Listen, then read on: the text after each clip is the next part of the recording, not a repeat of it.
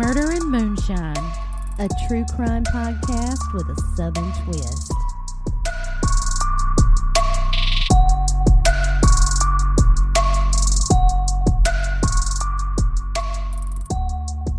Hey guys, welcome back to Murder and Moonshine. This is Christy.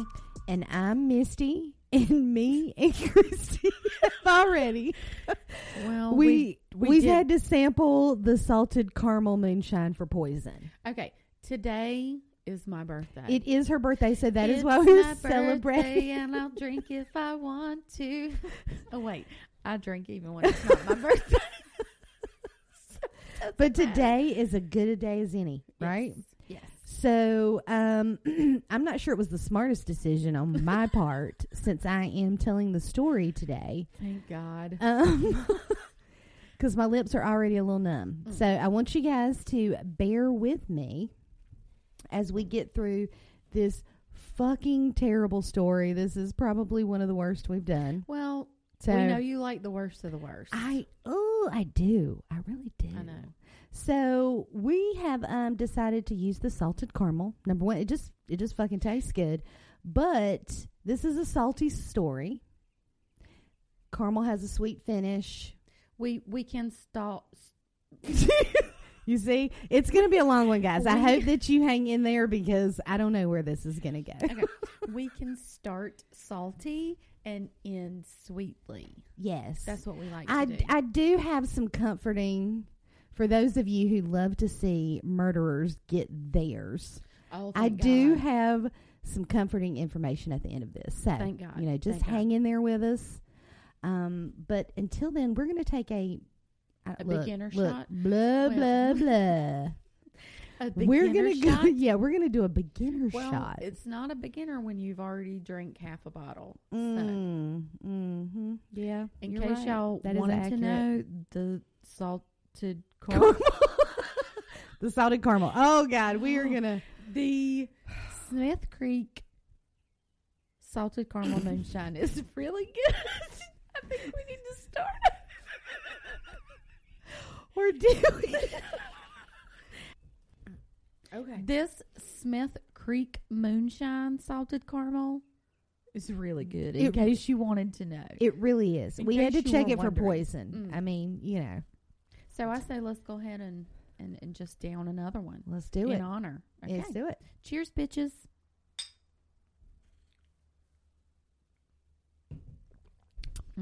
Mm-hmm. I love caramel. Oh, that is good. Oh, that's smooth. So the only thing I know, what's this guy's name? His name is Jerry Brudos. Jerry Brudos. The only thing I know is that he's obsessed with shoes. So over the past couple of days, I've been trying to reach way down into the deep parts of my brain to try to figure out any reason that a man with a penis would get erect over a shoe. And I haven't been able to come up with anything. So I'm hoping you're going to clear that up for me. There today. are bitches that get wet over the Eiffel Tower. Like there is. I'm sorry, what? Yes. Where did you find this information? I need to verify because I don't know if that's true. You know what? I'm going to Google it real quick. Hang on. Pause. Okay, so we have a definition. Yeah, we have a definition here. It is called objectophilia. Individuals described experiencing emotional, romantic, and or sexual feelings towards inanimate objects or structures. And I watched a documentary, and I cannot remember the name of it, but it was a few years ago where this woman, she actually wanted to marry the Eiffel Tower. Like, I need someone to explain this to me. And I feel like maybe if she wasn't being followed by a camera crew, that she would have just went over there and like been hunching on the leg of like it. Just hump the just Eiffel dry Tower. humping the fuck out of the Eiffel Tower. The only object I've ever enjoyed is a vibrator, like a natural, a silicone one is Yeah. what you're saying. I mean, like a natural, a natural inanimate object that you use. A natural sexual. Oh, God, guys. We are going to get through it. I swear to God. But, yes, she did want to marry the Eiffel Tower. So, that's some real shit. So, apparently, Jerry Brudos has some objectophilia. Objectophilia. Objectophilia. I have a feeling he's going to ejecto in some objects. I bet them heels are sticky as fuck. Yeah. Yeah. So while we're talking about that kind of shit, let me tell you the trigger warning here. Okay. We have necrophilia. We have strangulation. We have rape. We have bondage. We have kidnapping. If any of that you're not okay with, we completely understand. We hope you check us out again. This is a lot. That is a lot. There are also some body parts that are removed. So that's a lot. Yeah.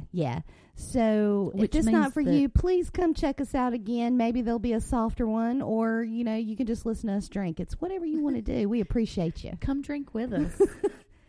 All right. So let's dive into Jerry motherfucking Brudos. Jerry Brudos. Mm-hmm.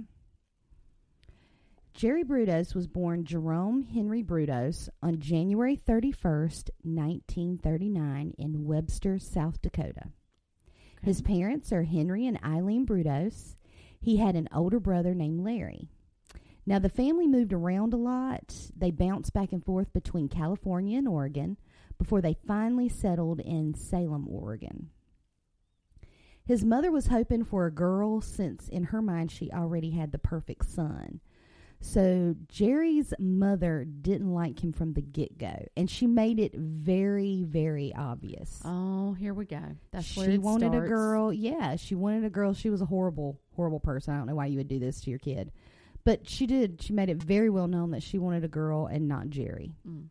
So she was very critical and very domineering with Jerry, but with Larry, she was very warm and supportive.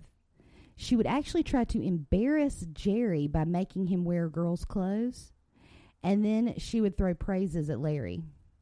So Jerry felt like he was a piece of shit from the get-go. Well, his mother did a good job of making him feel that way. Exactly. So when Jerry was 5 years old, he was playing in a junkyard near his house because his mom didn't give a shit where he was. Like, do you know all the dangerous shit in a junkyard? In a junkyard? You got a 5-year-old over there. You know what you can contract? But she didn't give a fuck. She was like, I don't know. He's around here somewhere. And he's playing in the fucking junkyard, and he finds a pair of old patent leather stiletto heels. Well, it makes sense that he would like those because his mother's made him wear girls' clothing. Well, he had never seen shoes like this before, and he was absolutely thunderstruck. He thought these were the greatest things he had ever seen. Now, I had two different sources describing the stilettos different ways. One was that they were blue with rhinestones. They were patent leather blue with rhinestones. Mm-hmm. And then one said that they were patent leather black with the peekaboo toe at the end. A little toe at the end. So I'm not sure which those were. But in the movie Mindhunters, now it's been a while since I've seen that, or the show Mindhunters on Netflix, they actually interviewed Jerry Brudos. I can't remember. Jerry Brudos? No, these are all actors. Okay. But they go around interviewing the serial killers. Right. Well, Jerry Brudos was one of the characters in there. And they brought him, and I want to say it was a black patent leather stiletto, size 16. 16? Because he liked to wear these shoes too. Oh. It's just a little foreshadowing there. Okay. Anyway, they were black patent leather with a peekaboo, I think. So I'm not sure what the stiletto looked like. But either way, he brought this beautiful stiletto home. He puts them on and shows them to his mother. Did she like it? She told him she lost her fucking mind. But she's been dressing them in girls' so how clothes. confusing, right? But she tells him he better get rid of them. Well, he doesn't want to do that. These are beautiful to him, so he hides them.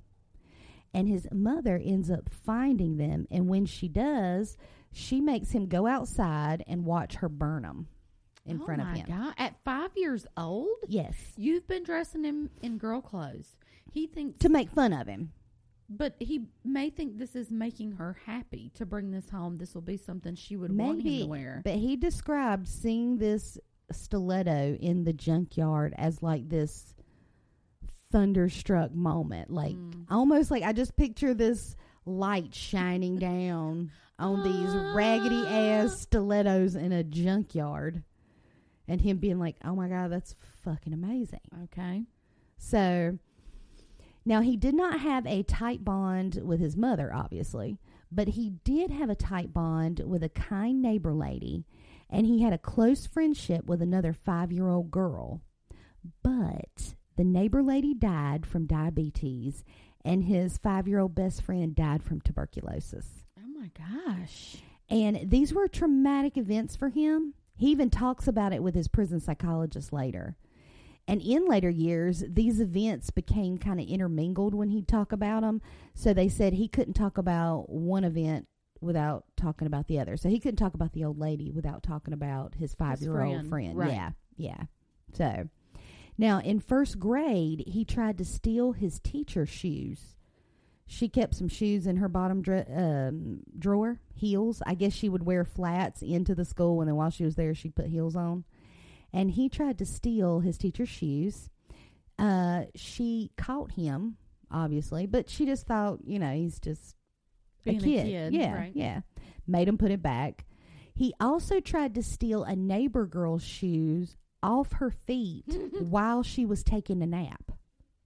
Like he was just going to slip them off and she wouldn't notice. And I didn't find a description, but he was very adamant about stilettos. So I don't know if maybe she had been somewhere and just laid down, was taking a nap, and he went in there to take them off. Like, I don't know. They never described the shoes he was trying to take off her feet. So, but she woke up while he was trying to do this, and she got onto him. She's like, what the fuck are you doing? So that was just doing? another thing in his mind. He's like, my mom freaked out when she seen me in these shoes. I got in the trouble with the teacher for taking shoes. Now I'm trying to take the shoes off the neighbor girl, and she got onto me. So he realizes, I need to hide it. Right. So he starts breaking into homes, his neighbors' homes, and stealing women's underwear and shoes. I think he's a sniffer. He's a sniffer. Oh, 100%. You know he is. Girl, you know. Face deep in that drawer. Now, at age 16, he convinced a neighbor girl, because he told her, all these thefts were happening, because he was taking stuff off clotheslines too, of women's clothing in the neighborhood. Mm-hmm. So his neighbor at 16 years old, she had spent her money and bought some clothes. Well, these things got stolen, so to her that was a big deal. She'd spent her own money on it. Right. He convinces this girl that he was working with the police to try to find the panty thief and that he needed her to come over to his house because he needed information from her. So, anyhow, he invites her in his house. When she gets there, nobody's there. And she hears a voice from upstairs saying, "Hey, come up here." That's your first So clue. she heads upstairs, and when she gets to Jerry's bedroom, a big figure in a mask holding a knife threatens to kill her if she doesn't get undressed and pose for pictures. He forces her to pose in all different positions. Then the masked figure runs out, and she tries to hurry up and get dressed. And about that time, Jerry comes back in with no mask on, and he is breathing heavily and asked if she's all right. Because Jerry is a very big guy. Okay. He's described as very strong, very big guy. I never seen exactly what his height was or anything, but he could move like car block engines by himself. He's a big guy. And he's just going to run. Yeah, so he comes back in with no mask on, breathing heavy, and he told her that some masked man had locked him in the barn and that he had just broken out.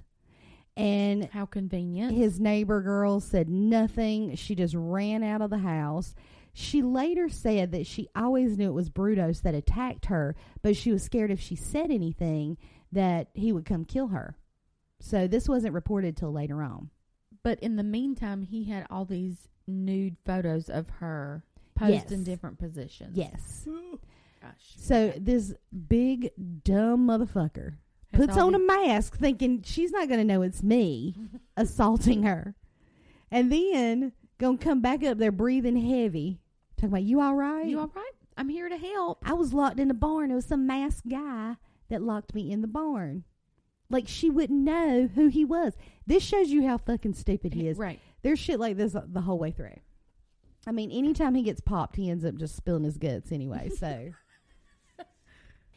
Now, his behavior escalated in April of 1956. He attacked another woman, and she was just 17 years old. Jerry managed to lure this young 17-year-old girl into his car, saying that he would give her a ride. And it was only supposed to be a short ride, but Jerry starts talking to her during this ride like they're dating. Weird. So she's sitting there like, this is getting fucked up. This is not going to end well. And she also notices that he's driving fast and further away from any of the main roads in town. Obviously. He's got her in the car now. Yeah. He's trying to haul ass. And again, this is a big guy. So he finally pulls into an overgrown driveway in front of a deserted farmhouse. She knew, looking around, that she could scream all she wanted to and nobody's going to hear her. Mm-hmm. This dilapidated farmhouse didn't even have windows and the siding was falling off. Mm. So Jerry dragged her from the car and started to beat the shit out of her. Oh. He brutally beat her face, broke her nose and her jaw, and he beat her breast real bad. She was all bruised up. All while trying to rip her clothes off. And the clothes that he wasn't ripping off, he ordered her to take off because he wanted her naked.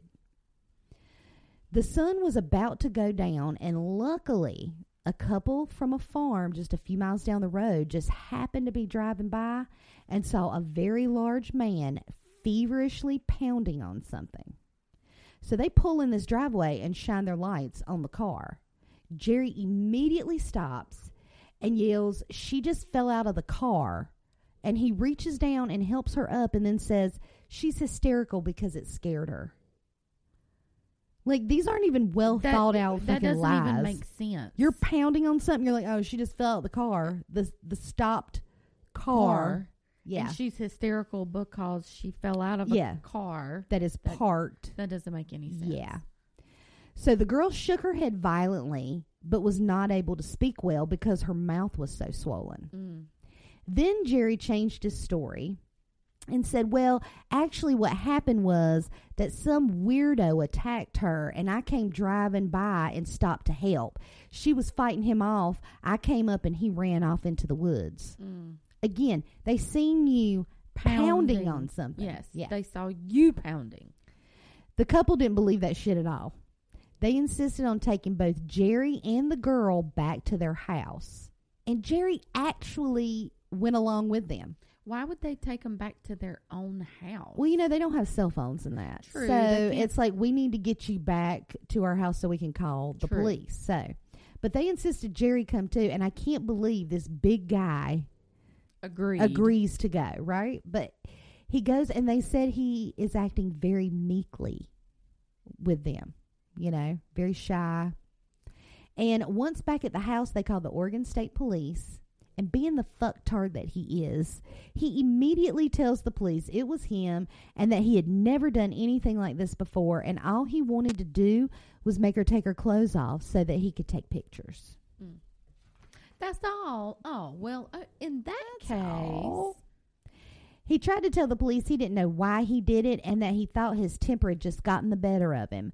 But they found his camera equipment in the car and they knew that shit was premeditated. Right. I mean, yeah. The investigators did a search of Jerry's room and found a whole bunch of women's undergarments and photos of nude women. He told the police that the pictures were not his. They were taken by another boy and he just developed them for him. Oh, yeah. Yeah. Yeah, obviously. And he said that if he didn't, the boy had threatened to beat him up. But he's a big dude. Big dude, yeah.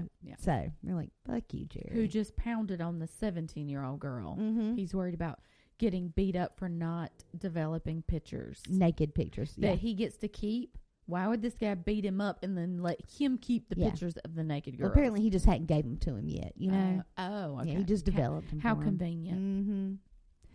So At this time is when the neighbor girl that he assaulted came forward and told the police what had happened to her, because she was now 18 and she felt a little more safe coming forward. Mm-hmm. Authorities agree that he is not your average juvenile delinquent. Like, it's some weird, fucked up shit.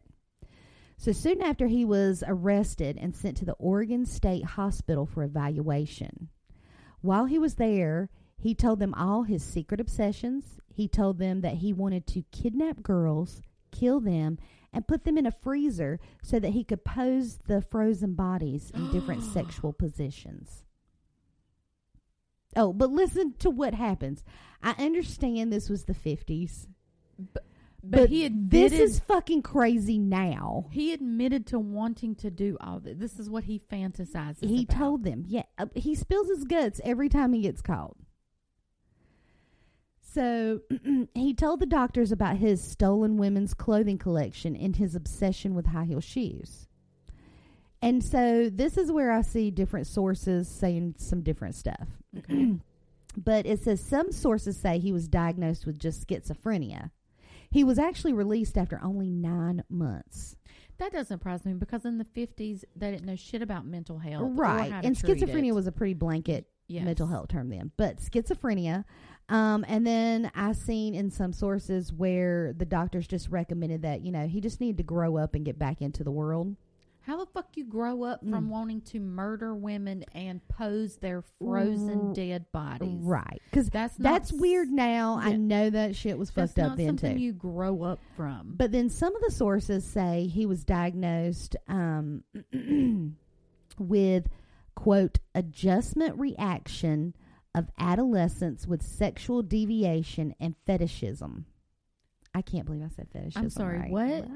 Say that one more time. Yeah, adjustment reaction of What is that? Okay. adolescence. Adjustment reaction. What the fuck does that mean? Like, I guess he has issues with adjustment, with adjusting to different situations. Okay. So he doesn't have a good reaction to changing situations, is how I read that. I'm not a psychologist, so I don't really fucking doesn't know. take change well. Of adolescence with sexual deviation and fetishism. Yes. Bloody FM presents Hometown Ghost Stories, a paranormal podcast that investigates a new town every week, bringing you all the hauntings, from haunted houses to castles, bridges to asylums, wandering spirits to demons. Over 100 episodes covering different towns all over the world. Tune in to Hometown Ghost Stories live on YouTube every Tuesday night at 9 p.m. Eastern or on any podcast platform, and find out if your hometown is haunted. Sexual deviant fetish. Yes, Okay. yes. Now, while he was in the Oregon State Hospital, he actually still went to high school, like regular high school during the day. They just going to put him in with all the women and With say, everybody. Yeah, he went to high school while he was still incarcerated in the state hospital. Mm. So, he just went to school and then he'd come back to the hospital after school. But in school, he was kind of a non-entity. Like, nobody really paid him any attention. He was just a big, tall, pudgy guy with raging acne, is how they described him. Wow. Yeah. Yeah. So he went on to graduate high school, and then in 1959, he joined the Army. He was discharged less than a year into service due to his quote-unquote bizarre obsessions. The fuck was he doing in there? Well, he apparently used to dream about a Korean woman coming into the barracks and fondling him, and he didn't want her to do that, so he beat her badly. He confided to his Army chaplain that this was the dream he kept having. So the Army chaplain said, "You need to see the psychologist." And then he sees the staff psychologist, and he says, "You can't be here. You cannot fucking be here." Yes. So they kicked him out of the Army. Okay. He moves back home for a short stint where he moved in with his parents in this 2-bedroom house. Mm-hmm. His mother allowed him to stay in the spare bedroom, but when his brother Larry came home from college, she made Jerry move out back into a shed. Oh. Yeah. So you can stay in the house Again. as long as golden child's not here. Right, Gotcha. right. So his rage for his mother returned. Yes. And he needed an outlet for this. So one evening, he was trolling the streets, and he happened to see a pretty woman wearing a bright red outfit and high-heel shoes. He sneaks up behind her, and he chokes her out and then steals her shoes. She was left alive. Oh, he just wanted the shoes that Yeah, time. he just took her shoes. It's more about the shoes than the actual It human is being. all about the fucking shoe. Yeah, it's not like a foot fetish. He attacked a woman in Portland that was wearing some sexy heels, but she fought back, and he only got away with one shoe. Go ahead, girl. It's better than to have half than nothing at You all. know, she was like, fuck you, ain't got both of them.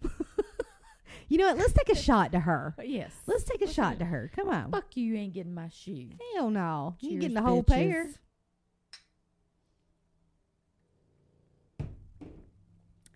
Ooh, that was good. It is That was good. good. It's so smooth. I love it. I love it. So Jerry ended up getting his FCC license to work as an operating engineer at the radio station. While working there, he meets a little boy who liked to watch Jerry, and he liked to watch him work, ask him a bunch of questions about what he was doing. Jerry actually described him as annoying. So it's just a neighborhood kid coming up. But one day, he asked the little boy if he knew of any girls that Jerry could date. And he was because Jerry was very socially awkward.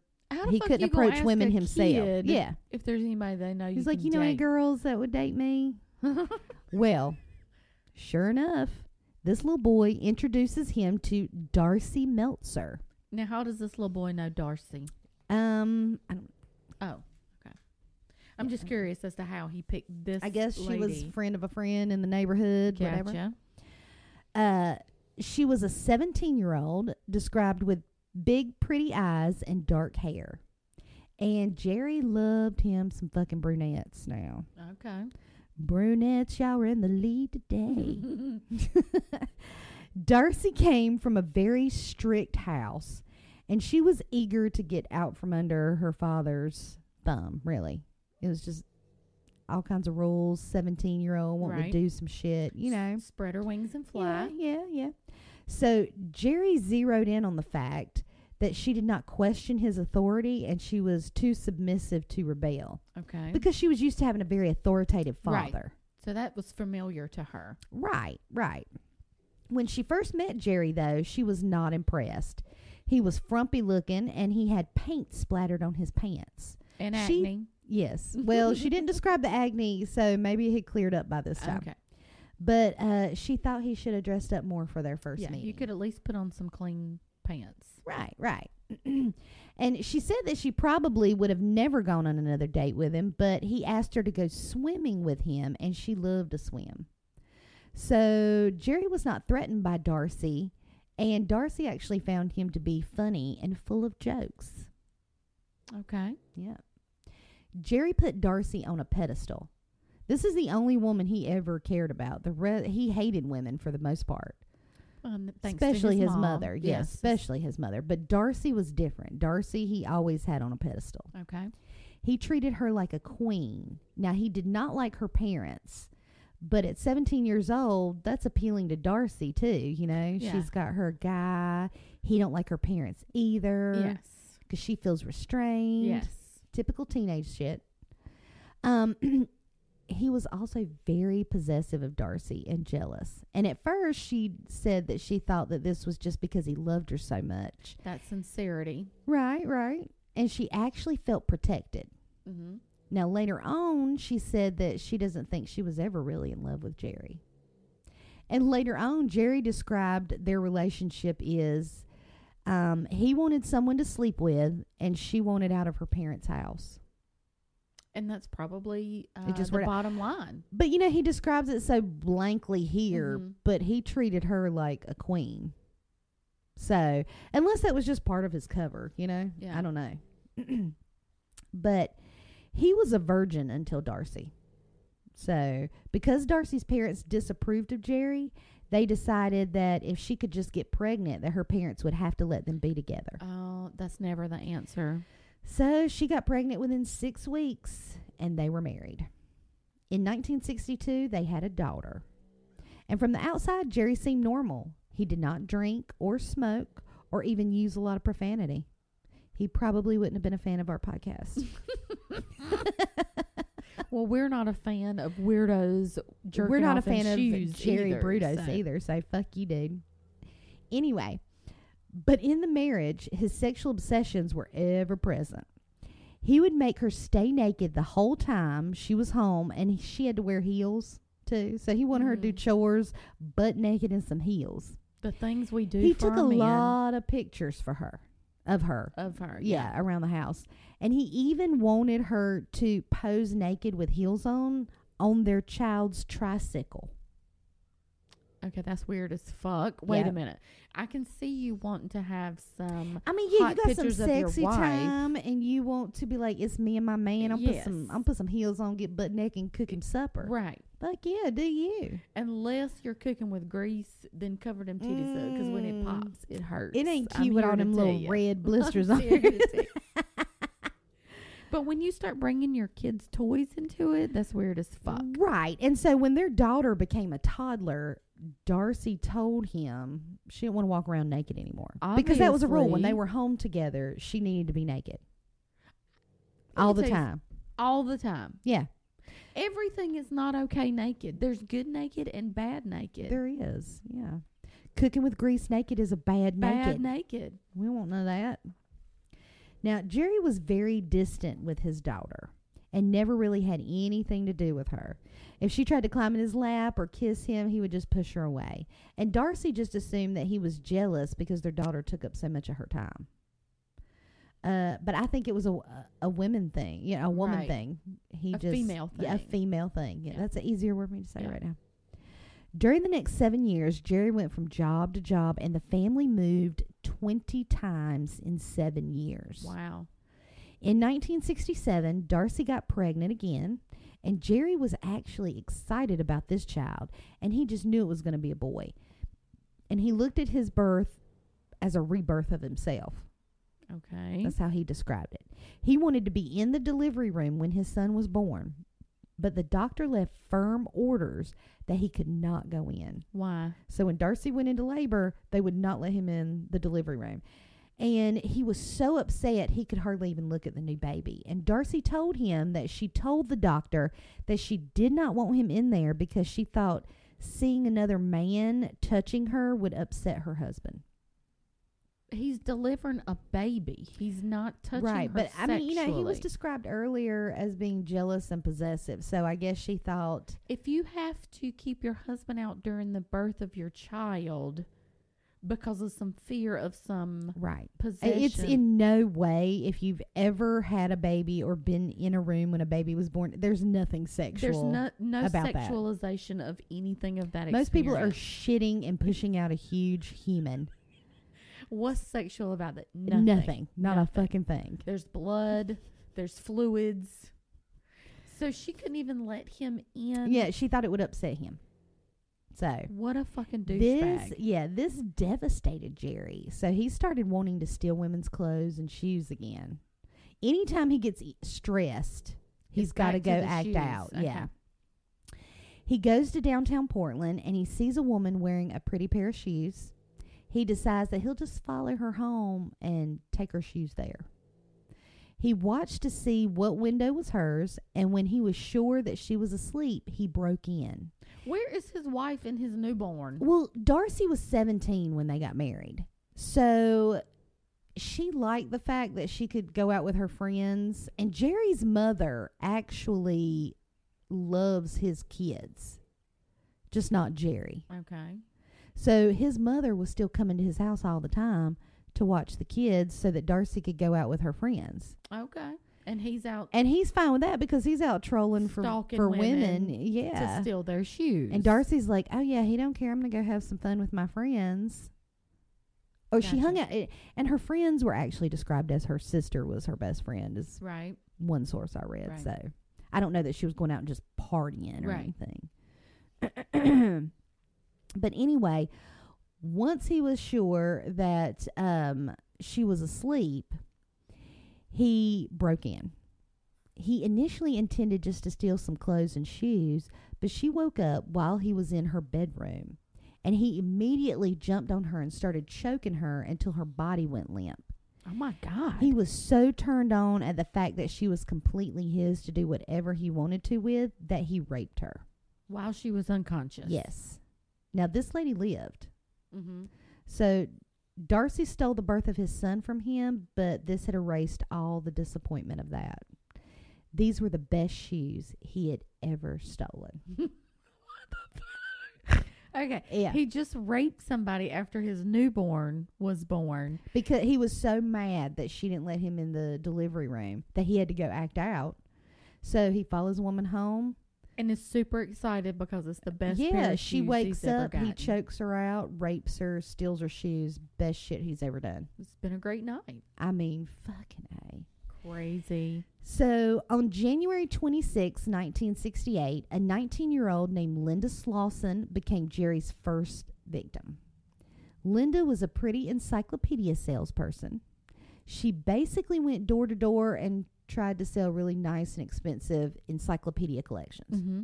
And girl, you remember back in the day, they had the Britannia, what was the? Britannica encyclopedias. Yes. Like, you was a shit if you had all them. Yeah, because we didn't have fucking Google. We didn't have the internet. You had to look in a book. We didn't have Wikipedia. We had to go to the library and research the shit. Mm-hmm. And the rich folks had a set of encyclopedias that would tell you about all that shit. It said when I was reading about her encyclopedia sales that they would just go out and you could try to set up payment plans for it. And she would make enough commission off selling one set that she would actually be able to pay her rent. So it wasn't a very safe job for her. Right. She's having to go door to door, single lady, really pretty. Yeah. Yeah. So she actually had a piece of paper with her with an address of someone that she was supposed to meet with about buying a whole set of encyclopedias. But it had been raining and the address got smudged on the paper. Of course. So she wasn't sure where she was going. Mm-hmm. And she actually seen a man standing in his driveway. So she thought she'd just ask him if he could decipher the address for her. And when she approached him, she told him what she was doing and that she was lost. And he actually acted interested in buying some encyclopedias for his children. That just gave him an opening. Yes. Because, I mean, that guy standing in the driveway obviously is Jerry Brudos. Yeah. And she couldn't have talked to a worse person about that. And so for him, it was like the victim just came to him that day. Right. So she was excited because she needed to pay her rent. And this would help her pay her rent. Yeah, absolutely. So Jerry told her to follow him inside to his basement where they could talk in private. He told her that they wouldn't be interrupted down there considering his family was home.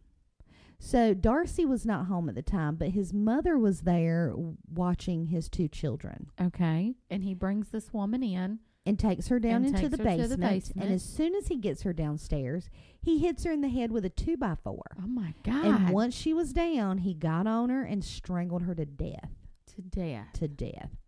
After he was sure she was dead, he went to his stash of stolen women's undergarments and dressed her up in different things like a doll. And then he was getting anxious because he wanted to have more time with her. But he knew his kids and his mom was upstairs. So he goes upstairs, gives his mother money, and tells her, you take the kids out and go get a hamburger. Oh, my God. Go get burgers. I want a double cheeseburger. So his mom takes the kids and takes them out to go eat. And he goes back downstairs. He poses her body so he could take lots of pictures. He has a hacksaw, so he cuts her foot off so that he could model shoes with it. Why couldn't he leave her fucking foot on and put the shoes on? Why do you have to cut the foot off? Because her body wouldn't fit in the freezer. So he then took Linda's body, weighed it down with a machine part, and threw her body in the Willamette River.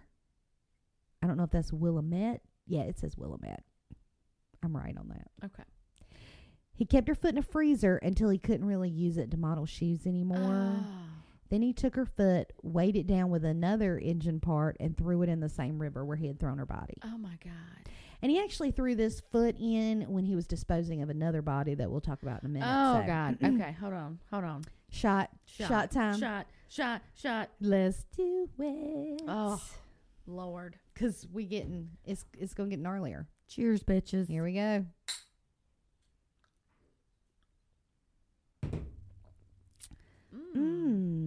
That really does help. All right, here we go. On November 26, 1968, he meets 23-year-old Jan Whitney. Her red and white Rambler had broken down on the side of Highway I-5. Rambler. It was a Rambler, girl. What is a Rambler? It was something they was driving in the 60s.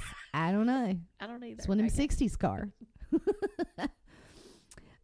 Jerry happens to come along and offers to take her to his house to let her call a tow truck. He's always at the right fucking place at He the just wrong had, he took time. advantage. These two just Fell in his lap. yes.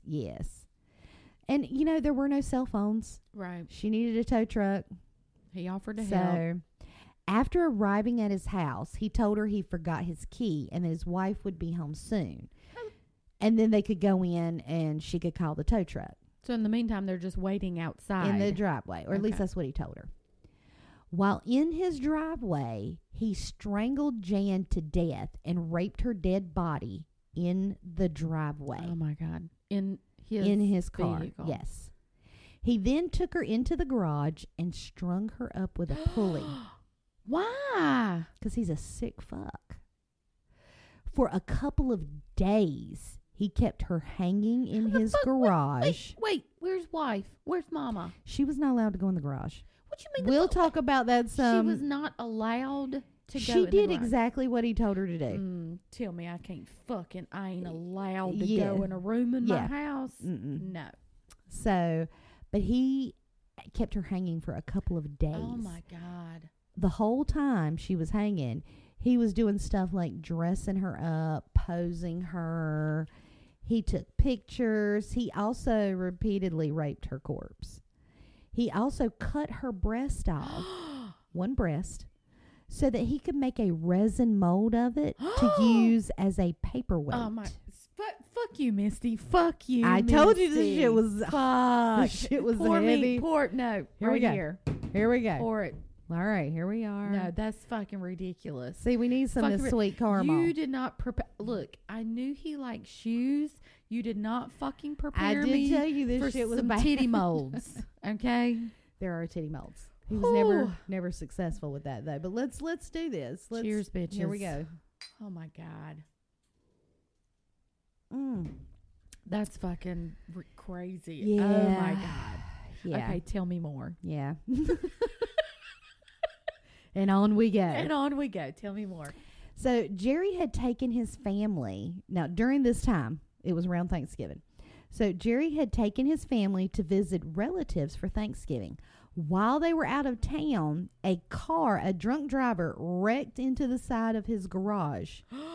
Her body is hanging in there. Oh my God. It put a hole through the exterior wall of the garage. So it didn't go all the way through. Just the exterior wall. But because the doors were locked, the police could not get in the garage to see if there was any damage on the inside. So they just left their business card. Holy shit. I know. Could you imagine? Could you imagine going over there for a wreck or a bump up and finding a dead body hanging in a garage? No, Oh I can't fathom that at all. No. That's crazy. So when Jerry got home and found the police card, he told his wife he'd call them back, but he had some stuff to do first. Yeah, I bet obviously. He fucking did. Obviously. So he hides her body outside by another shed. He cleans up the garage and calls the police back. The police officer comes over, looks inside the garage to see any damage. Well, and then he leaves. Like that's a thing because nobody's going to expect a fucking body to be hanging in the garage. Exactly. You think, okay, they're out this of town was just on a bump up. vacation. It's Thanksgiving. They're gone for family. They come home. Here it is. No problem. Okay, nobody's going to think twice. It's not because he's a fucking genius, right? Yeah. He just got lucky. Exactly. Jerry, after the cop leaves, Jerry boards up the side of the garage and then takes Jan Whitney's body along with Linda Slauson's foot, to throw in the Willamette River. He weighed Jan's body down with a railroad iron. All was quiet for a few months, and then on March 27th, 1969, 19-year-old Karen Sprinker was home in Salem, Oregon on spring break. Mm-hmm. She was supposed to meet her mother at a department store in Salem, and they were going to eat lunch and shop for clothes for Karen to take back to college. Right. Karen was always prompt, and she was very dependable. So when Karen's mom, when Karen didn't show up on time, Karen's mom knew her daughter was on her period, so she thought maybe she just had some bad cramps and went home. There's no cell phone, so Karen's mother found a payphone, called home, no one answered. So she left a message with the hostess of the restaurant that if her daughter showed up to tell her that she had gone home. Right. And after going home and still not finding her, she called her husband's vet office and all of Karen's friends. Nobody had seen her or heard from her. And so they called the police. Karen had been at home, in her own home. Yes. And was going to go meet her mom. Okay. Yes. The next day, the police find her car on the roof of the parking garage of the department store where she was supposed to meet her mother. Her mom. Okay. And it was evident to the police that no crime had happened in the car itself, but they hauled it away to be examined anyway. So she made it. Oh, yeah. She was walking in to meet her mother. Okay. Yes. One of the stories that the police heard was that there was a large man that was dressed like a woman in the parking garage a few days before. He's so fucking stupid. He thought if he dressed up like a woman, nobody would know it was him. Thank you. Like I said, he's not smart. Who is this? He's just lucky for a little while. He's not smart. He shouldn't plan it. But aside from that and several bogus tips, the police had nothing. Okay. What Jerry had done was just as horrific as what he did to Jan Whitney. Oh, God. Dressed as a woman, he forced Karen Sprinker into his car. Mm-hmm. And when he got her back to his garage, he made her pose in different types of underwear. He rapes her. Then he strangles her to death by putting rope around her neck and using the pulley in his garage to hang her. So he didn't strangle her. He hung her to death. Yes, yes. Oh, my God. Yes. Once she was dead, he raped her corpse, takes more pictures, and removes her breasts to make resin molds for fucking paperweights. After he'd had his fun, he tied her body to a 6-cylinder car engine block and threw her in the Willamette River. Why does he keep removing the breasts to make paperweights? He is trying to make these resin molds of titties. Like, he apparently loves to put titties with his shoes. But he never could get the resin mix right, so he thought that they were too hard. It was actually described, and God, this is terrible, but he basically filleted off a titty. Yeah. And then he tried to pack it with sawdust and mount it and pour resin on it, and it was too hard. Oh, my God. Yeah. Yeah. Holy He's a shit. fucking sick What a sick bastard. fucking psycho. Darcy had heard of Karen's disappearance all over the news, because this was all over the news at the time, and was reportedly worried that something could happen to their daughter. Right. She's like, there's this psycho out there. Right. Well, okay, I don't believe that Darcy has no idea this shit's going on, but that's just my opinion. I think, because I read the Anne Rule book on Jerry Brudos, and she actually interviews Darcy. Okay. And Darcy was a very naive 17-year-old girl when he married her. Mm-hmm. She come from a very strict household, a very domineering father. So it wasn't, she had freedoms to go hang out with her sister and stuff like that. So if Jerry said, don't come in the garage because he's got a dark room, if you open the door, it can mess stuff up, you know, whatever reason he was giving her, she's going to listen. As a 17, 18, 20-year-old, yes. And she doesn't know any different, because obviously she's older now, but she was 17. This is all she knows. And me now, I would definitely not. Yeah. But I would be like, as soon as he left, that'd be the first Girl. fucking place I go. I'd be pretending I was asleep. I'm like, what is this motherfucker out here doing? Pretending I'm asleep. As soon as I hear that door shut, my eyes go bing, and I'm right in that Picking garage. locks like 007 up in this I had that motherfucker. shit planned for a week. Oh, anyway. So Darcy was worried that, something could happen to their daughter because there's this lunatic out there. Darcy said that Jerry was getting more and more obsessed with privacy in the garage. He wouldn't even let her go out to the freezer to get meat out to cook for supper. Mm-mm. He told her, you just tell me what you want and I'll get it out for you. No. One day she did go out there and the door to his dark room was open. Mm-hmm. So she walked in and saw pictures of naked women.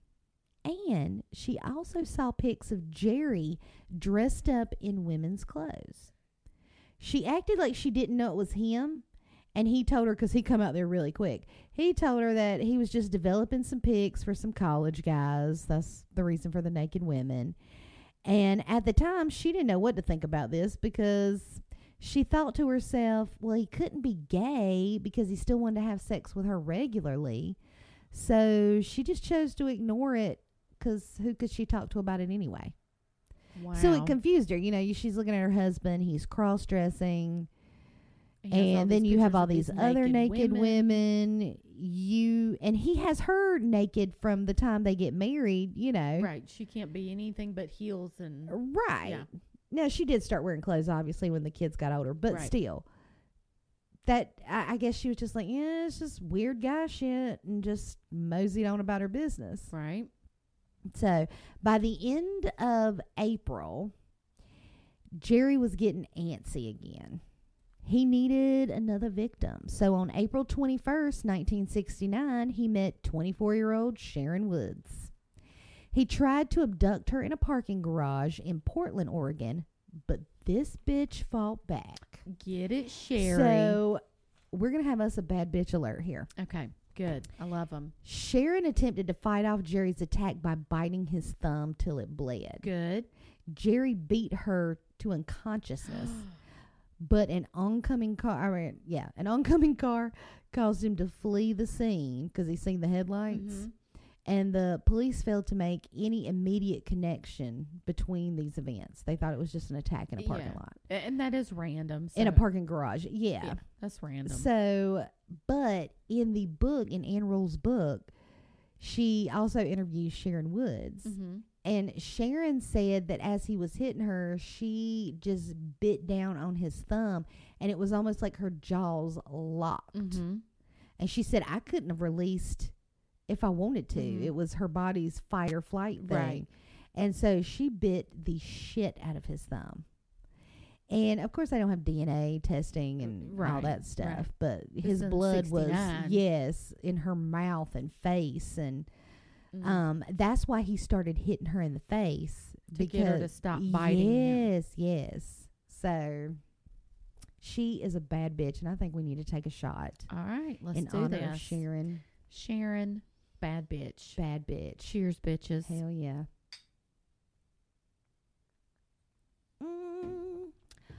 It's God, so that's good. good. It's so good. Mm. Then the very next day, on April 22nd, 1969, he attempted to abduct a 15-year-old Gloria Smith. 15. She was walking near Parish Middle School when Jerry tried to lure her into his mother's green Volkswagen, but she escaped. So he attempted to hold her at gunpoint and order her into his car. He even said, "Don't worry, I won't rape you. I wouldn't do that." But she obviously knew, you're holding me at gunpoint. You're full of shit. So she took off running and screaming and found a lady that was working in her yard and ran to her for help. And Jerry, being the piece of shit he is, he just took off. Right. So they didn't get the tag number of the car or anything. Right. And she described him to the cops as being a very large man with freckles. Now, I have in Ann Rule's book, you've got her name as Lyanne Brumley. And so I'm not sure if her real name is Gloria or Lyanne, but they did mention that because she's 15 years old, that may have been the reason for the name change. Right. So to help her conceal her identity. Right. So they are the same person if you see it two different ways. Yeah. So Jerry had to be going fucking crazy at this point because, his last 2 attempts were unsuccessful. He needed to let off some steam. So the following day, on April 23rd, 1969, just 3 weeks after Karen Sprinker had disappeared, he finds 22-year-old Linda Sally at a huge shopping mall. All right, here we go. He finds 22-year-old Linda Sally at a huge shopping mall at Lloyd's Center. She was planning on shopping for a birthday present for her boyfriend. By the next morning, when Linda had not shown up for work at Consolidated Freightways, the police were notified and they immediately took it seriously because of Karen Sprinker's disappearance. Mm-hmm. They went back to the mall and found her car on the 6th level of the parking deck. He loves them fucking parking garages, girl. Where he can hide out. Mm-hmm. But just like Karen Sprinker, it did not appear that a crime took place at the car. Detective Jim Stovall, who was assigned to the Sprinker case, knew that Linda had been taken against her will. Mm-hmm. Jerry Britos had acted like a police officer and had approached Linda in the parking garage. They used to do that shit all the time. Mm-hmm. I've had the story that referenced the same thing where they put on this fake ass uniform, fake ass badge, and pretend to be a police officer. Well, he told her he needed to check her stuff because they had gotten a description of someone shoplifting at the mall. So he made up some shit about a shoplifter to gain access to. And she tried to tell him that she didn't steal anything. She even tried to show him her receipts. Mm-hmm. And he told her that he would have to take her down to the police department with him. So she got in the car with him. Right, because you're not going to fight the damn police. Right. He later said that she was the most quiet victim he had. He said she never asked him any questions. She was just silent. She was probably fucking terrified. Right. Traumatized. Because at first you think, oh shit, I'm getting in trouble with the police. Right. I haven't stolen anything, but still. Okay, God, what did he do to this girl? That's bad. Oh. He gets her to his house in the garage and ends up strangling her to death. He rapes her, but he decided not to cut her breasts off because he thought they were too pink. Yeah. What? Yeah. Wait a minute. Her her skin type was too pink? He just described her nipple is breasts too pink? as being too pink. So he didn't want to try to make a mold of those. You can make... Your color don't come. You big freckled motherfucker. You know yes, what? right? Just whatever. So he decided after he had already strangled her to death, he didn't hang her.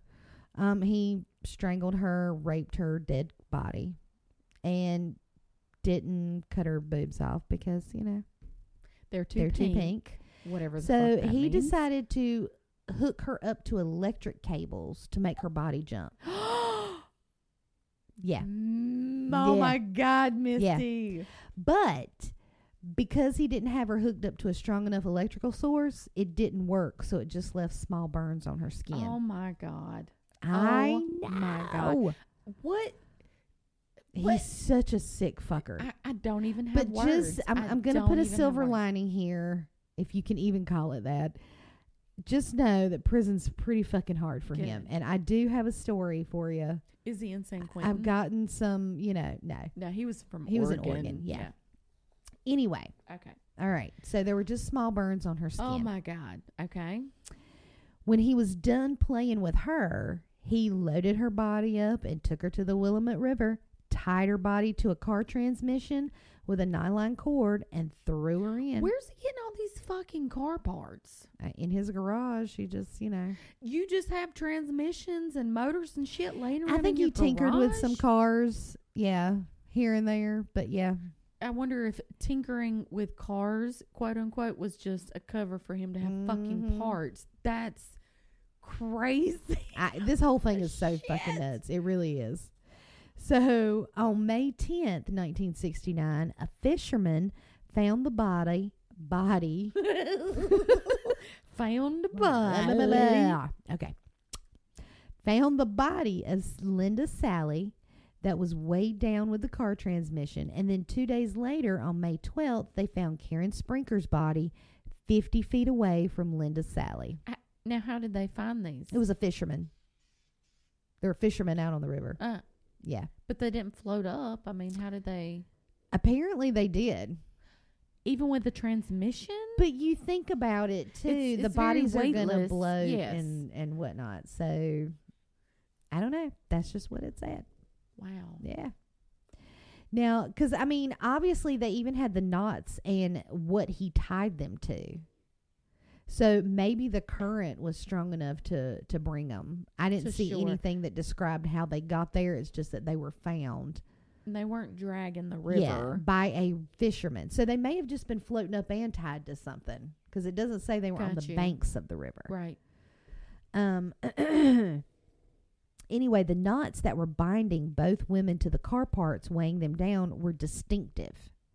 Copper wire was also used and tied in such a way as to suggest that the killer had possible background as an electrician. The detectives were able to identify both bodies via dental records, and Sprinker's background as a college student gave the police an idea. Let's talk to the local college sororities. Mm-hmm. To see if anybody else has any information. Absolutely. So this is smart thinking because it ends up being the break in the case that they need. Good. Thank God. We because bring this Jerry fucker to justice. Is a complete fucking idiot. Yeah, and he really will never stop, ever. No. Oh, absolutely not.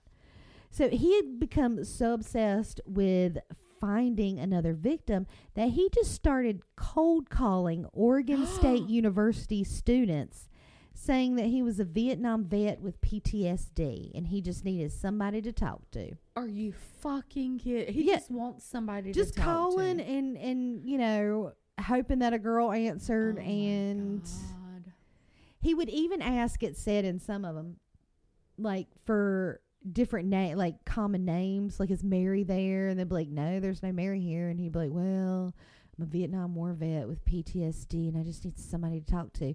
And so the girls are like, oh gosh, right, bless your heart, showing pity for him. Yeah, exactly. So when the police started asking about any suspicious men, they heard all about these odd calls that he was making to the college girls. One girl even met with him one time in the dorm lounge. She had told him that, on the phone when he called, that she was taking psychology classes, and he told her that he had been at Walter Reed Hospital and had learned a whole new method of study that she might be interested in. Oh, my God. So she's in school for this shit. If there was a new method of study, she would know and I think that's what piqued her interest, because she's like, oh, well, that's cool. What's new that I'm not learning about right here? And so she meets him in the lounge, and they talk about dumb stuff, she says, that people talk about when you really don't know each other. And then he asked her if she wanted to go get a Coke. So they did. They walked outside, got a Coca-Cola.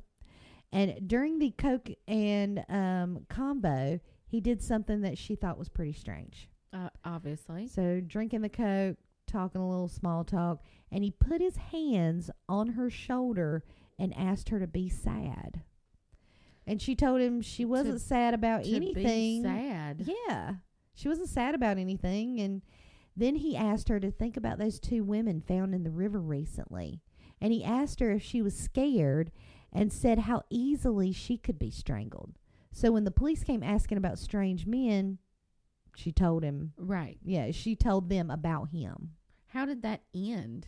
He went his way, she went her way? Yeah. So then they just parted ways. Okay. So she actually agreed to help the police and let them know if he reached out again, but she didn't think he would, because she told the police that he probably realized she was not into him. Right. But as luck would have it, Jerry calls and ends up asking her for another date. She agreed to meet him in the lobby of her dorm room in an hour, because she wanted to give the police enough time to get there. Mm-hmm. She told him she had to wash her hair. Mhm. Because he was like, it doesn't matter. Just come on down. And she was like, no, I got to wash my hair. Right. Yeah. So the police get there. Jim Stovall, the investigator, felt pretty certain that Linda Slauson, Jan Whitney, Karen Sprinker, and Linda Sally were related cases. So he started to try to put a profile together of the perpetrator. Mm-hmm. And he noted that he was probably between 20 and 30 because the victims were young, and most likely an electrician because of how the copper wire was tied on the bodies. Right. And probably from a broken home or a home with a very domineering mother and a weak father. Mm-hmm. And he also thought that he may be driven by some pseudo menstrual cycle because of all the victims. They were all taken at the end of the month. So May 20th, yeah, they were all around the end of the month that these women were taken. So he thought it was some kind of pseudo menstrual cycle that he was mimicking. Wow, that's deep. That's some deep psychotic shit right there. Yes. Holy fuck. So May 26, 1969, he goes to meet who he thinks is the college girl that he's called and that he's already talked to before. But he is met with two police officers, B.J. Miller and Frenchie de Lemire. Thank God he ran up on some police. Well, they asked him questions. He is described as being calm and very nondescript. Mm-hmm. He answered all their questions, and they didn't have a reason to hold him, so they let him go. But they come back and they report to Jim Stovall, and he's like, he could be a possibility. So he starts checking into Jerry. Right. Yeah. And it was starting to look promising. When they looked deeper into Jerome Henry Brudos, they found a record of commitment to Oregon State Hospital for sexual violence as far back as his teens. Yes, we remember that. So the police decided to check into him a little more, and they send the officers out to go question him at his house, just as a casual visit. Mm-hmm. He talked to the investigators in his garage and darkroom, and while they were in there, they seen some suspicious items. All sorts of ropes tied in knots, similar to the knots tied on the victims. And they also noticed, just hooks and stuff hanging from the ceiling. So they kind of make a mental note of all that, and they come back, tell Jim Stovall. And once Stovall hears about Jerry from the investigators, he thought, this is looking promising enough that I'm going to go talk to Jerry myself. Right. So Jim and two of his investigators go back and talk to Jerry again at his home. And they notice his station wagon, and it fit the description of some of the reports in different attacks yes. on women. Yes. So they asked Jerry if they could search his... That caramel's getting thick, girl. They asked if they could search his garage, and he agreed. The garage mostly looked like any other garage, except it was divided into smaller rooms. They noticed ropes with weights tied in knots hanging from the ceiling. Jerry remained very calm through all this, but he even noticed the investigator looking at the knots, and he said, "You seem interested in that knot. Why don't you go ahead and take it if you want to?" So the investigator went right over and snipped that shit down quick before he could change his mind. Right. When they got back to the station, they had called the 15-year-old Gloria, or Leanne, Right. in to see if she could pick Jerry out of a lineup, picture-wise. And she did pick Jerry Brudos' picture. She said it looks like him, but he has freckles. But the picture they showed her was a black and white pictures. So the freckles didn't show up. Yeah. And even though she had identified him, the police suspected him of the dead girls they had pulled from the river as well. So they basically wanted to make Jerry uncomfortable and give him just enough rope to hang himself with. And the police started to follow Jerry. For the next few days, he was never without surveillance. Doing a little surveillance, are we? Putting a squeeze on him. So after Gloria had told them, I think this is him, they're like, we got to follow this shit stain. On Wednesday, May 28th, a warrant was served on the two vehicles that Jerry Brudos had access to. He still appeared to be calm and very unbothered by all the police drama. His green station wagon was spotless. The inside was even damp. When they asked him about why is it wet in here, why is it damp, he said, I took it to a 50-cent car wash and my son rolled the window down. They searched the car of a 1964 Carmen Gia, I think is what this is.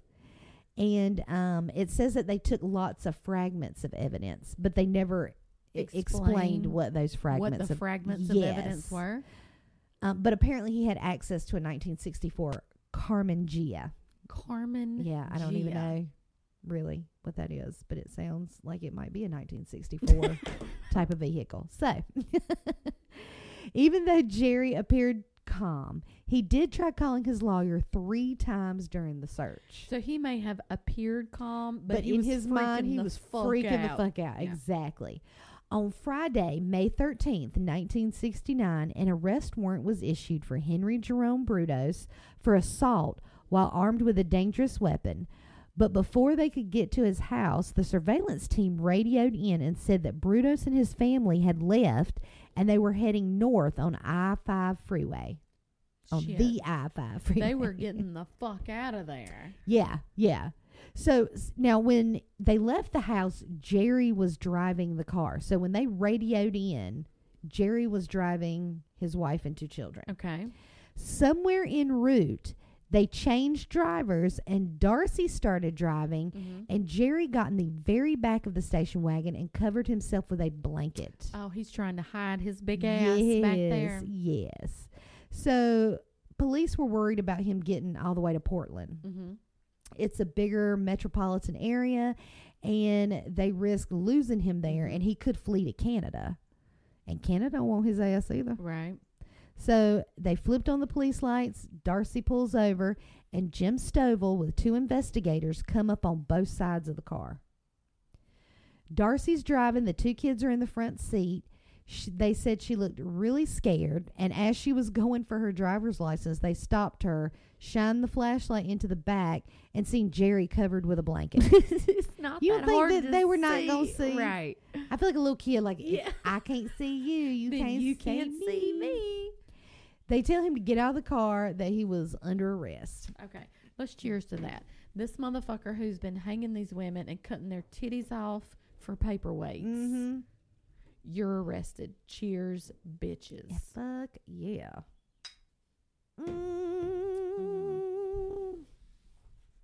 We even spilled a little bit on that one.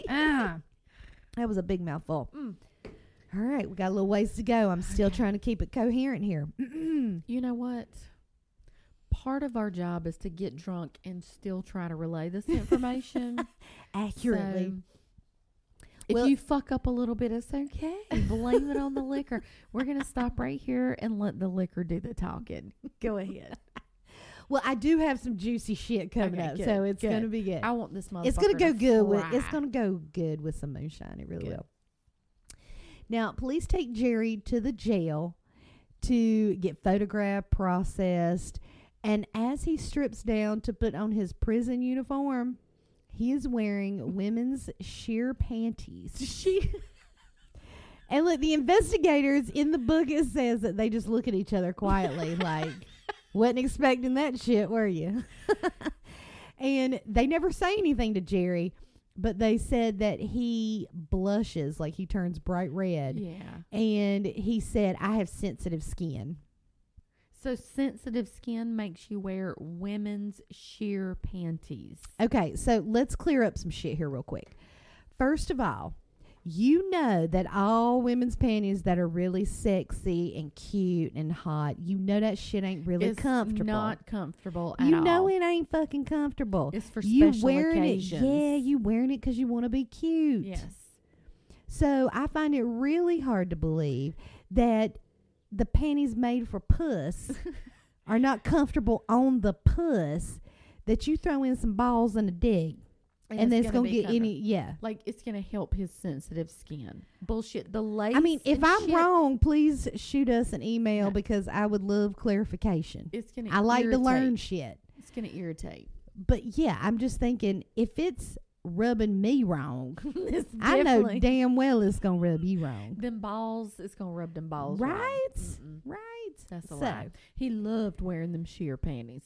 Yeah, I don't even understand. Because And as a woman, I don't even like. And I guarantee you, his were worn and had a smell. Oh, well, we're going to talk about that too. It's not as bad. That one's not as bad as you think. No, but so at the jail, Jim Stovall goes through Jerry's wallet. He finds a small picture of a nude woman. You could not see her head or feet, but you could see a craftsman's tool chest behind her.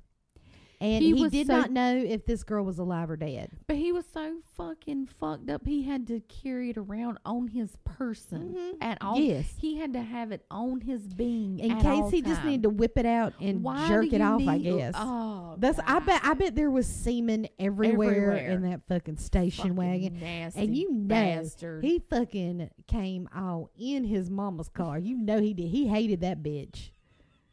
He probably put it on a steering wheel for her to drive home with. Fucking A. Continue. So, Darcy follows the police, taking Jerry to the police station. And when she finally gets to talk to him, he just told her that they were booking him on some weapons charges. And when she asked why, he just got up and left the room. Like he didn't answer her at all. Find out why he's and so being Darcy's arrested. sitting there like, what the fuck is going on? Okay, first of all, I don't believe that Darcy had no idea. She knew weird shit was happening. Right. I don't think she knew to that extent. But she doesn't have any other history to judge that by either.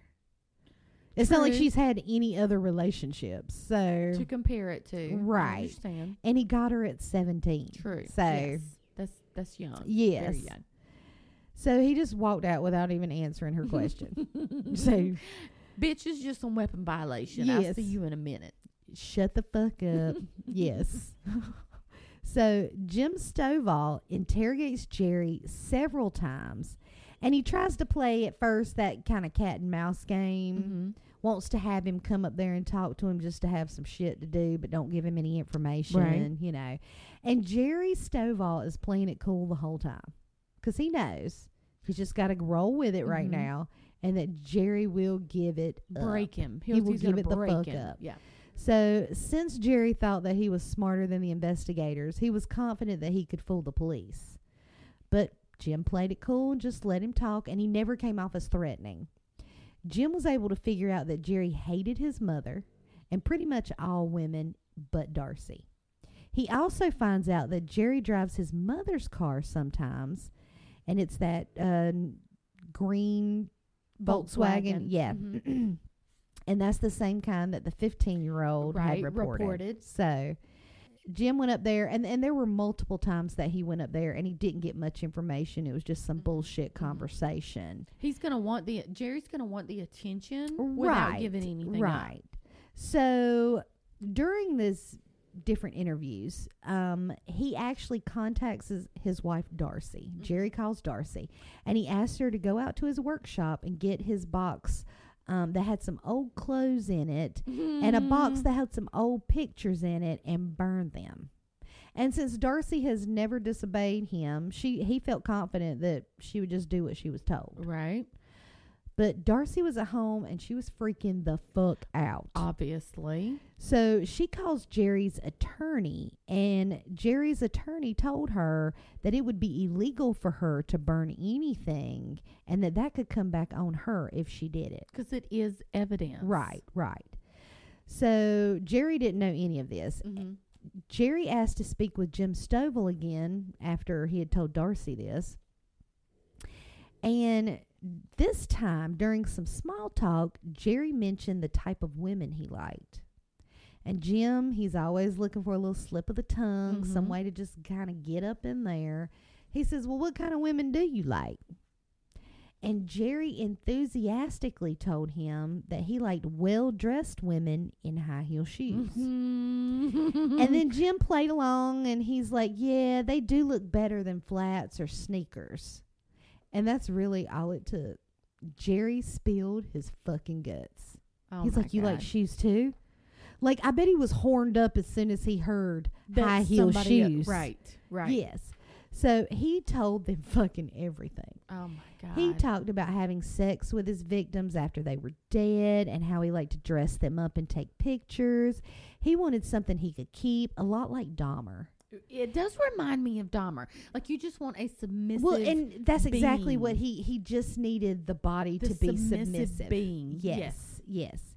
And he openly talked about trying to make a paperweight out of Jan Whitney and Karen Sprinker's breasts. And he didn't like how they turned out. And he said that he couldn't figure out the resin mixture. It made him too hard.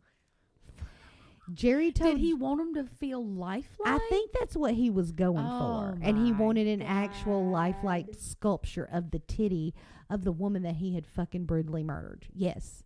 So that he could, I guess, grab it and jack off. I don't know. Listen, I was prepared for shoes. I was There's not so much prepared for titty paperweights. There were so Holy much more. fuck. So much more. I need a shot. Okay. I need a Let's shot. do that. Birthday shot. All right. Cheers, bitches. Fuck yeah. Oh. Mm. Yeah. My eyes are sitting low right now. I ain't even gonna lie. But y'all are hanging in there with us. My eyes are sitting low. We're getting there. We're getting to the end. We're going to get this story told. It's been a great fucking story. He's crazy. Holy shit. I know. It's insane. So, Jerry told Jim that with Linda Sally, that his wife Darcy had come outside towards the garage and he wanted to stop her before she got to the garage. And she told him that supper was ready. Come eat. So, Linda is still alive. Oh my God. At this point. Right? He tied Linda up, went and ate supper with his fucking family, and then comes back outside to torture, kill, and rape her.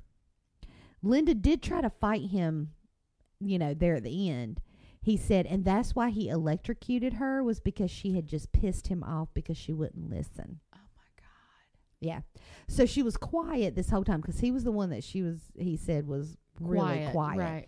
He ties her up, goes eat supper, so she's alive, and the whole time he's enjoying his fucking meal, probably excited to get back to her. Yes. And she's in there thinking, I'm going to have to fight now. Right. to He's in live. there eating, thinking about what he's going to get to go do. Right. And she's in there fighting for her fucking life. Right.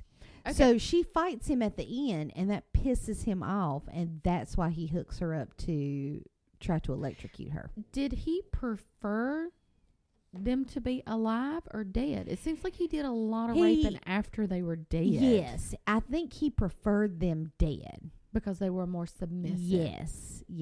Okay, but that's not submissive. That's dead. And I think maybe with Linda Sally, and this is just my speculation, that because she was so compliant with him, and he thought, well, okay, I can have a little more fun with her since she's not fighting me as bad. Mm-hmm. I'll go eat with my family, and then I'll just come outside and really fuck her up.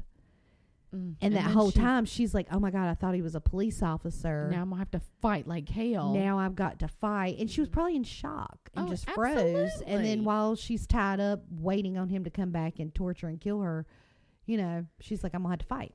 I still don't believe that his wife had no idea the shit was going on. She did absolutely know that there was some weird shit. I don't think she knew to the extent. And I think because she was so naive, and you remember this is 1969. And she's 17. I keep trying to remember That- or remind myself. So, yeah, she absolutely knew there was some crazy shit, but she doesn't also have anything to compare that to because she doesn't know True. what a normal married relationship should be like.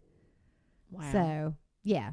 And I know nobody thinks that your husband has a bitch tied up and hung up strung up in the Right. fucking garage. Right. Because if you knew that shit and you were cool with it, you just as fucked up as him, right? So, anyway, this is when he told the police that he didn't like Linda's breasts, that they were too pink, so he didn't cut them off to make molds. And since Jerry has confessed in detail, a search warrant was issued for all of Jerry's property. Darcy had finally disobeyed her husband, And his pictures, the women's clothing, all that stuff was still at the house. She had packed her kids up after Jerry had asked her to burn this stuff, and she went and stayed with her parents and never came. Yeah. Well, at least once she knew for sure, she left. She was like, "This shit's crazy. Something's not right. Crazy. I don't know what the fuck's going on, but it's wrong." So, and she gave that evidence to the police. Well, they found it. She just didn't destroy it. She packed up right. the kids after that and left Gotcha. and went to her parents. So police found all sorts of women's clothing, high heel shoes, girdles.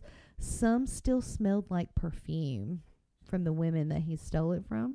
Oh, my God. Some of the heels you could tell had been worn regularly. They found a box full of pictures. One was of Jan Whitney, and this is bad, people, hanging in the garage with a black cloak over her head. But there was one picture of a girl hanging from the ceiling in the garage.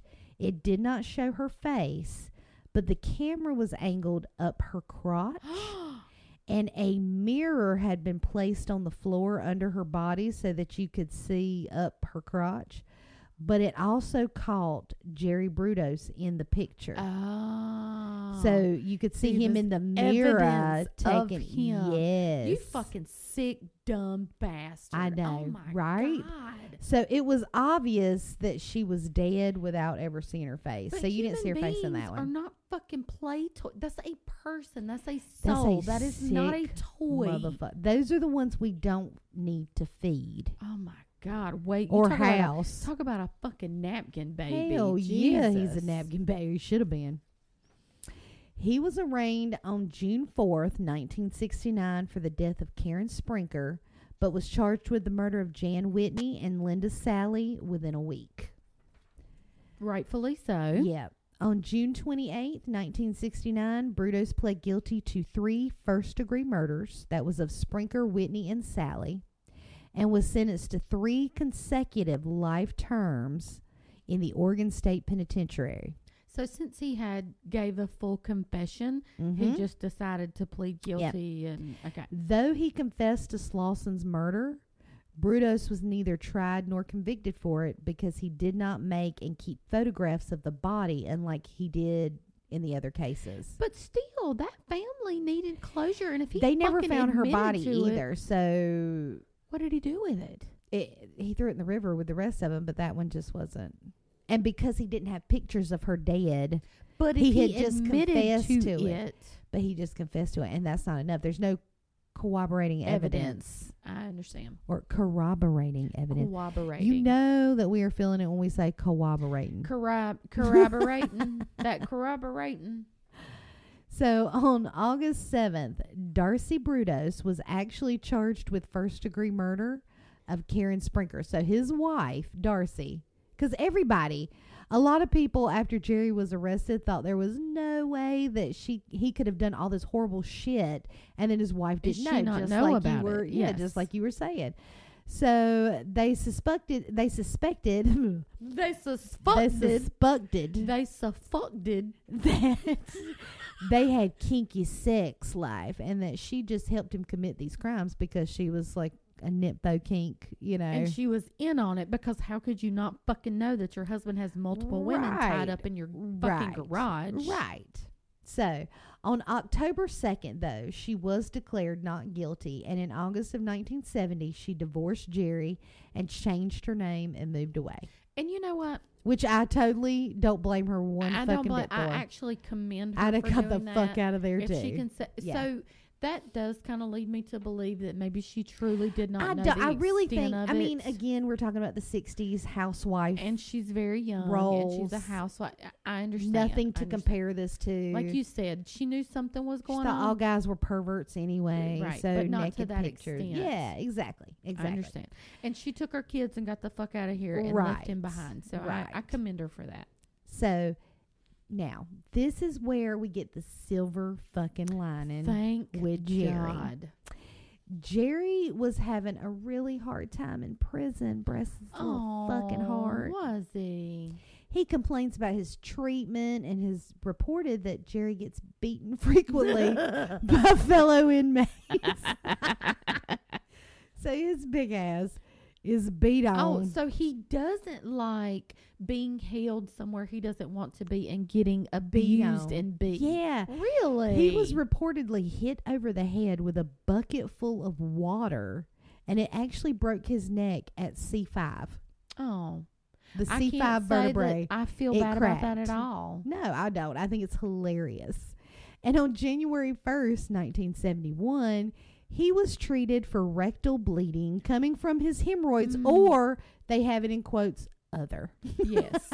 I'm going to go ahead and fucking tell you it was quotes other. It was not hemorrhoids. So Jerry's big ass Was getting raped. Thank got God. forced. Because he needs to fucking know what it's like to be held down and I'm so raped. glad. This was one of those when I heard how horrible his prison experience was. I was like, I'm glad they didn't kill him. So that we because can celebrate this. Not only did he get ass raped, his neck was broken, just got his ass beat on a regular basis. He was down and out. Yeah, yeah. He actually died of liver cancer, which is a horrible cancer to have. I bet it's aggressive. On March 28th, 2006, at 67 years old. And he was the longest incarcerated inmate in the Oregon Department of Corrections. He was a waste of fucking tax dollars. And, you know, I just want to give a reminder of why we think it's totally fine that he's had a hard life in prison. He said when he was asked if he felt any remorse for his crimes, oh God, here it comes. he balled up a piece of paper, threw it in the trash, and he said, these are his words, I care about those girls about as much as I care about that wadded up piece of paper. Then I hope your rectal injuries Fuck you, were Jerry. horrible. I'm glad that you got liver cancer and died. I'm glad that your asshole was ripped open by some prison dog. Oh, I'm glad your neck was God. broken, and I'm glad you got your ass beat every day, and I hope it was miserable for you until you died. So he lived Long, till 37 years 2006. of torture. Yeah, he was the longest incarcerated inmate in the Oregon Department of Corrections. So he got 37 years. You know what? He had been in there 37 years by the time he died, yes. Right, right. Well, for his victims. I'm going to say we take 2 shots. We take one for the victims. One for the victims. And then we go on and dive deep and take one because Jerry had a hard-ass ride. Right. Did I even say that right? No. A fucking hard-ass ride. But I knew exactly what you meant. So we're going to double shot. We're going to double shot because it's your motherfucking birthday, It bitch. is my birthday. So we're going to take shot 1 for the victims because these poor girls Yes. were duped into this for just being nice. Did not deserve this. This is No, they didn't deserve this. horrible outcome for these girls. They absolutely. And it's okay to feel bad for these serial killers that were abused as children, but the adults fucking know better. Yes. They fucking know better. I understand there are some children that reoffend, like 14, 15, they reoffend because they were abused. And that's the cycle. I get it. I understand. I feel horrible for them. But when you have a full-grown adult whose brain's fully developed, even if you were abused, you are at a place now where you know the cycle is not okay. You know this shit's not okay because that's why you try to hide it. That cycle. Exactly. You know damn well stringing women up in a garage, cutting their fucking titties off to make mold resins is not normal or okay. So that you can have some, I don't know, squeezable titty as a paperweight. That's so and disturbing. Then fucking rape the dead bodies. I wonder if he really liked fucking dead I people better hope than that you alive people. had your ass beat every day. Every day. So let's cheers to the victims. Hell Poor yeah. girls. Cheers, bitches. Mm. All right. One back to back. Let's cheers that you got ass raped in prison, you sick fucker. Fuck yeah. Hashtag other.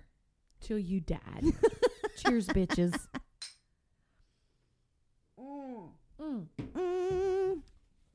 Oh, that caramel's good. I hope my husband knows I'm going to be totally fucked up. He going to have to come get me. I think he's well aware that it He's is your well birthday. aware. He's a good one. We were drinking before this podcast, but we made it all the way through. We did. We made it all the way Eloquently, too, I might add. Or at least we think it is for right such now. a horrible fucking story. Holy shit.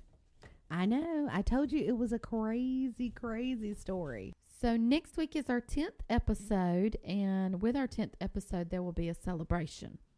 Hell yeah. We are actually bringing in 128 proof Blue Flame moonshine. And you guys have been asking for us to get drunk. We're going to get drunk. I have a feeling, I don't know how 128 is going to go. 103 is a struggle. 100 is a struggle. 128. And I have to do the story. I know, which I'm pretty excited about because I am not upheld to having to relay any pertinent information. All I know is I'm going to do the best I can. Again, if you are looking for award-winning journalism, this is not your podcast. This is drunk true crime. Hashtag drunk true crime. Yes. Hashtag tribe vibe. If you enjoy hearing us get drunk, if you are getting drunk with us, if you enjoy true crime, then you are our vibe. You are a tribe vibe. Tribe vibe. That's what it was. You just missed the first word. It's fine. I'm sure they knew. You know. It's getting bad. See, we got through the story though. You are our tribe. And we appreciate the fuck out of you guys. Hashtag I just want tribe you to know vibe. that. Fucking do. Hell yeah. So, we thank you for listening. Until next time, be good, stay out of trouble, or don't get caught. bye, bitches. We hope you keep listening and find us on Facebook, Instagram, TikTok at Murder and Moonshine. We would love to hear from you. You can send us an email at murderandmoonshine@gmail.com.